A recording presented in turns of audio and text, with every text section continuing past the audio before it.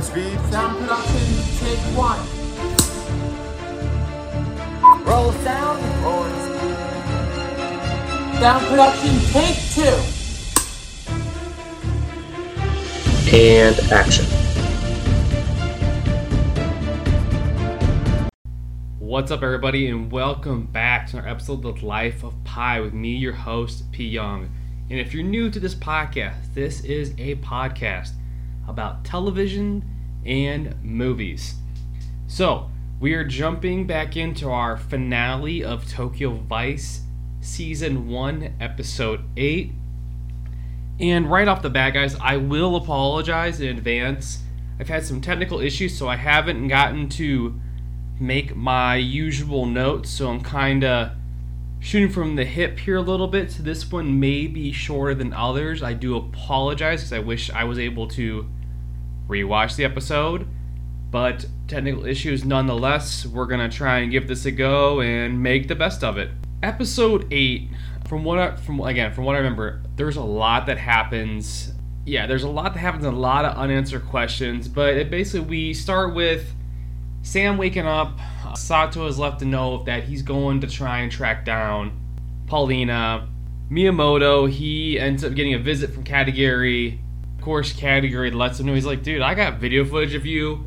And as we remember from last episode, he's got video footage of Miyamoto in the evidence room trying to look at evidence that they have against Tozawa.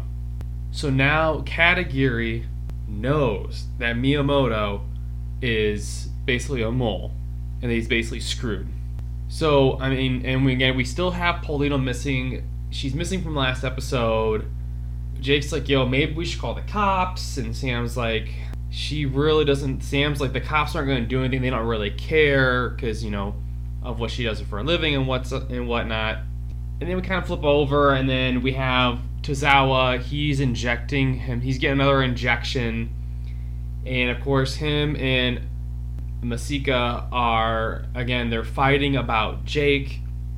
Again, as we remember from last episode, Jake was found at the club with Masika,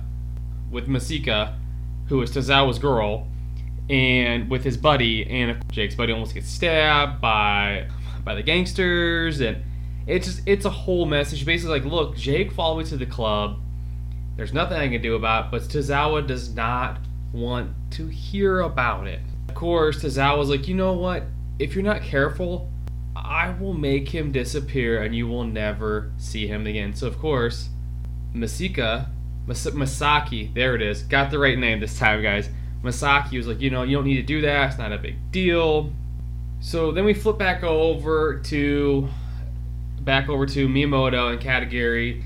And Katagiri basically tells, Miyamoto tells Katagiri that he's like, look, I did what I had to do. I was doing really good when I first started, and then, like, a lot of my leads just went away, and I had to went to Tozawa, basically to try kind of get a little bit of help, get my career back on track and stuff like that. And, of course, he's telling up to Katagiri if he's going to go, tell the bosses what he did. And, of course, Katagiri's like, it's not really none of your business. So Katagiri will actually end up going to Tozawa on his own. And then we flip over. Again, guys, this is going to be a little over the place because I'm really just kind of shooting from the hips on little notes that I wrote down from what I remember watching this weeks ago. So, there's to stay with me. It's going to be a little shaky. Again, I apologize. But we have Jake going back to the junkie's house. As we remember from the junkie, the writer, Tozawa's personal publicist, basically. He's a drug addict. Jake goes back there and brings Sam with him because, as you remember, again, from last episode, at the end of the episode, Sam is sitting on Jake's doorstep after fighting with Sato. And so she stayed at his place for the night, whatever, and I'm assuming this is just the next day. They're trying to get information about Tozawa and where Paulina might be. Well, actually, no, just where Paulina might be if Tozawa knows. And basically, they offer to get him crystal meth. Yeah, they offer him crystal meth in exchange for information, basically. So Jake and Sam end up doing crystal meth with this crazy guy. A lot of weird stuff happens. They put on masks and They're running around dancing. Jake's like seeing stuff because he does way too much, and obviously it's the first time he's used it, so he doesn't know what he's doing. And of course, the writer tells him, that Paulina is on a sex cruise, and Sam's kind of more in it because she hasn't done all the crystal meth that Jake did. She's like, look, man, you're like a rookie. Don't do this. And of course, Jake's starting to freak out a little bit because he's seen all this crazy shit, and she's like, we gotta go, kind of thing. And then Jake decides the next scene it'd be a good idea to show up to work while he's high on crystal meth. And his boss, Amy, was like, you need to get out of here before someone realizes you are on drugs and you lose your job and get arrested. So Jake decides it's a good idea to show up to work high on crystal meth because he thinks he has information on where his missing friend, or where Sam's missing friend might be. Again, not the brightest of ideas. And so eventually we kind of flash forward a little bit. And we see that Sam has reached back out to Akira, which is Paulina's like the boyfriend, aka the asshole, like the pretty boy who works in like the guy hostess club. And basically he's like, yo, like these people reached out and like they need a bunch of money to save Paulina, and it's like they said they need, I think it's like 10 million yen or something like that, or they'll kill her. And so of course you have to automatically be suspicious that this guy wants this exact amount, and it's a little fishy. I didn't like it because like this guy, I would not give this guy a dime. I would not trust him with a penny of my money. He's a sleazebag, and all his friends are sleazebags. Sam has the money because, as we know, she's been saving up for the club. So she takes the money that she has, which is pretty much the entire. She takes all the money she has, which I think is almost the exact amount that she needs, and she agrees to meet with these people. She goes with I think she goes with Akiri and Jake. I can't remember. She was with it's her and Akiri and somebody else, and they agree to meet with these people to do the exchange. Automatically, it's suspicious because these guys are late. They refuse to show her Paulina in the car. She's like, I'm not giving you the money until you show me Paulina so I know she's alive. So automatically they start arguing back and forth, and eventually Akira just kind of knocks her down and beats the shit out of her and takes the money, and we see that, and we find out like it's literally just him and his buddies, and they basically rob her and leave her on the ground. And so she just lost her money, and she just still doesn't know where Paulina's at. And then, of course, Jake gets back home after all this, and he gets the absolute shit kicked out of him by some of Tozawa's guys, who are basically there to send him a message like, look, you need to stay away from Masika, or we're going to kill you and make you disappear, and your family will never hear from you again. That's kind of where we leave Jake pretty much for this episode. Him just got the shit kicked out of him, and he calls his dad, and his dad's like, and he hasn't talked to his dad in a long time, you can tell. They have a really scarred relationship, and he's beat the shit. He's talking to his dad on the phone about coming home, and his dad does offer to buy him a plane ticket home, and that's kind of, he never really agrees on anything. That's kind of where we leave it. Meanwhile, we have like Sam goes back to the bank. She's trying to get a loan to make her last payment to make the club officially open. Of course, all the banks are like, no, we're not loaning you any money. She ends up going to Oyabun, and who is the other he's the other Yakuza leader. So of course, he's going to want a piece of her business to give her the money and help, because he's helping her set up business. He's going to want a piece of it. Of course, Sato is not happy about this arrangement that Sam came to get the money. She basically like, look, you don't control me. I have to do what I have to do to get my business off the ground. He and Sato's like, you don't understand. You take money from him, you're indebted to him forever. But at this point, Sam is so desperate that she's just trying to make this work. Katagiri, he meets up with Tozawa. And of course Miyamoto's nowhere to be found. He's in a car with Tozawa's men, and Tozawa's like, look, Tozawa's like, they talk. So Tozawa warns Katagiri that, you need to leave all this stuff alone, or your wife or your family is gonna be killed. Basically, I'm gonna take them out. So Tozawa is now off limits for Katagiri, And of course, when we flip back over and Sato's telling Sam, like, the funds will be sent to her. And then after that, like, he gets stabbed several times in the street and, like, left for dead, bleeding in his car. Very gruesome. Not really gruesome, but it's a really odd way to leave it. Also, I kind of left out that we're basically shown that Miyamoto was murdered by Tozawa. He makes Tozawa disappear because Tozawa is basically like, tells Miyamoto, you know, you're gonna go to this airport or whatever, and you'll be taken care of, and all that. And so basically, he figures out that he's not going there, and basically Tozawa tells Katagiri Miyamoto is no longer a problem. And again, it ends with Sato. The last scene is literally Sato being stabbed like 3 or 4 times outside of his car. You can't really see. You can tell it's a male, but you can't tell if it's a character we already know or not. And that's basically almost how the scene ends. And then, of course, Jake receives like a VHS tape also at the very end of the season. And so after Sato gets stabbed, we kind of flip over, and we see that Jake has received a VHS tape. I think it's in the mail or it's on his doorstep or something. It shows like a woman being sexually assaulted and then accidentally murdered. And of course, he goes to Katagiri, he's like, yo, I need a second chance. This person's been murdered. We need to figure out who it is.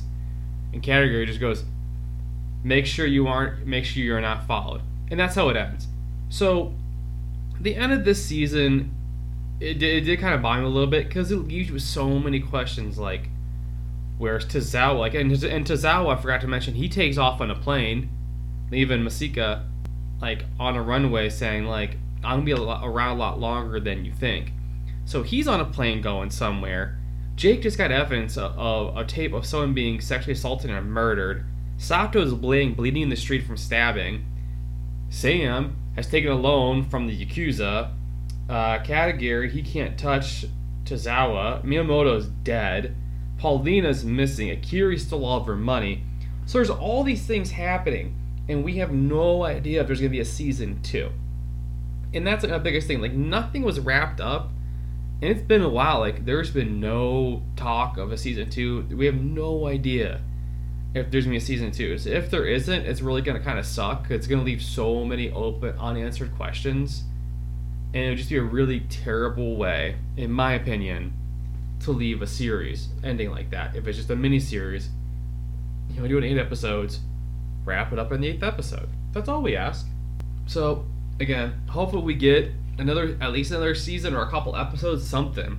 Like, we need to talk these storylines. Like, again, I know we have no control of it, obviously, as like viewers, but it just sucks when something like this happens. Like, it's a great show, but like, there's just too many loose ends, in my opinion, to make this like it's a good show. Before it becomes a great show, you need to tie off everything, give the answers that everybody needs. Like, we need to know, like, is Sato dead? Does Sam ever open her club? What becomes of like the Yakuza and Tozawa and Katagiri and Jake? Like, there's so many open-ended questions. Again, this is all based loosely off a book that Jake Alstein wrote, and it's called Tokyo Vice. So I'm gonna look into trying to actually buy the book and read it here, hopefully in the next month or so. So again, I'm really hoping that we can maybe get a second season. If not, then, you know, it was a fun ride either way. And so again, that's all I got for you guys tonight. So that's the end of our Tokyo Vice wrap up.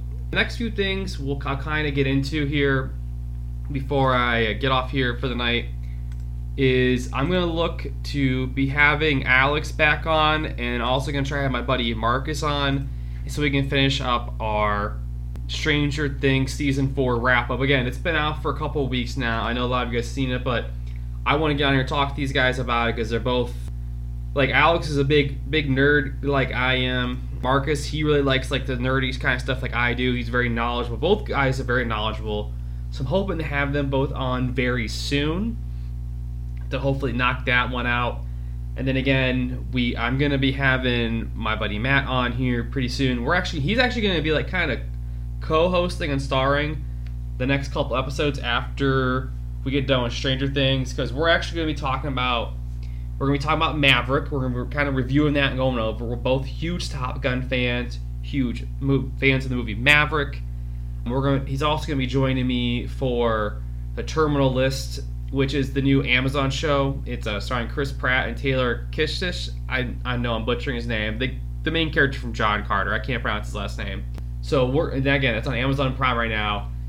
And then I'm also gonna try and find someone to join me to talk about Only Murders in the Building. And then after we wrap up that, I'm looking to get Becky and maybe Gareth back on here. We're gonna do some more Alfred, some more of the Hitchcock Files, and also have some interviews lined up. So lots of exciting stuff happening. So again, be sure to keep follow me on the social medias. I'm having all kinds of fun stuff we're starting to do on there. Me and Matt are actually going to be doing here in the next week or two, when these coming weekends, we're actually going to do a Mission Impossible-a-thon.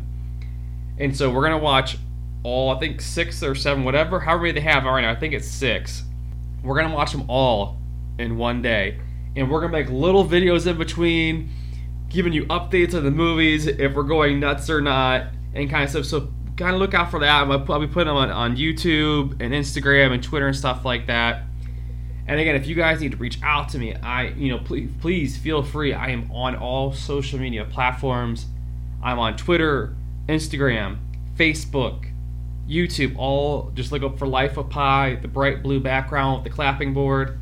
And if you don't reach out there, you can also reach me at my email address, which is lifeofpycontent@gmail.com. So again, feel free to reach out if maybe you want to come on and be a guest, or you want me to cover something. Again, reach out. I'm a friendly guy. I will talk to anyone. I will watch pretty much anything. Hope you guys all enjoyed this. Again, we will talk to you all next time. And as always, I hope you enjoyed your slice of pie.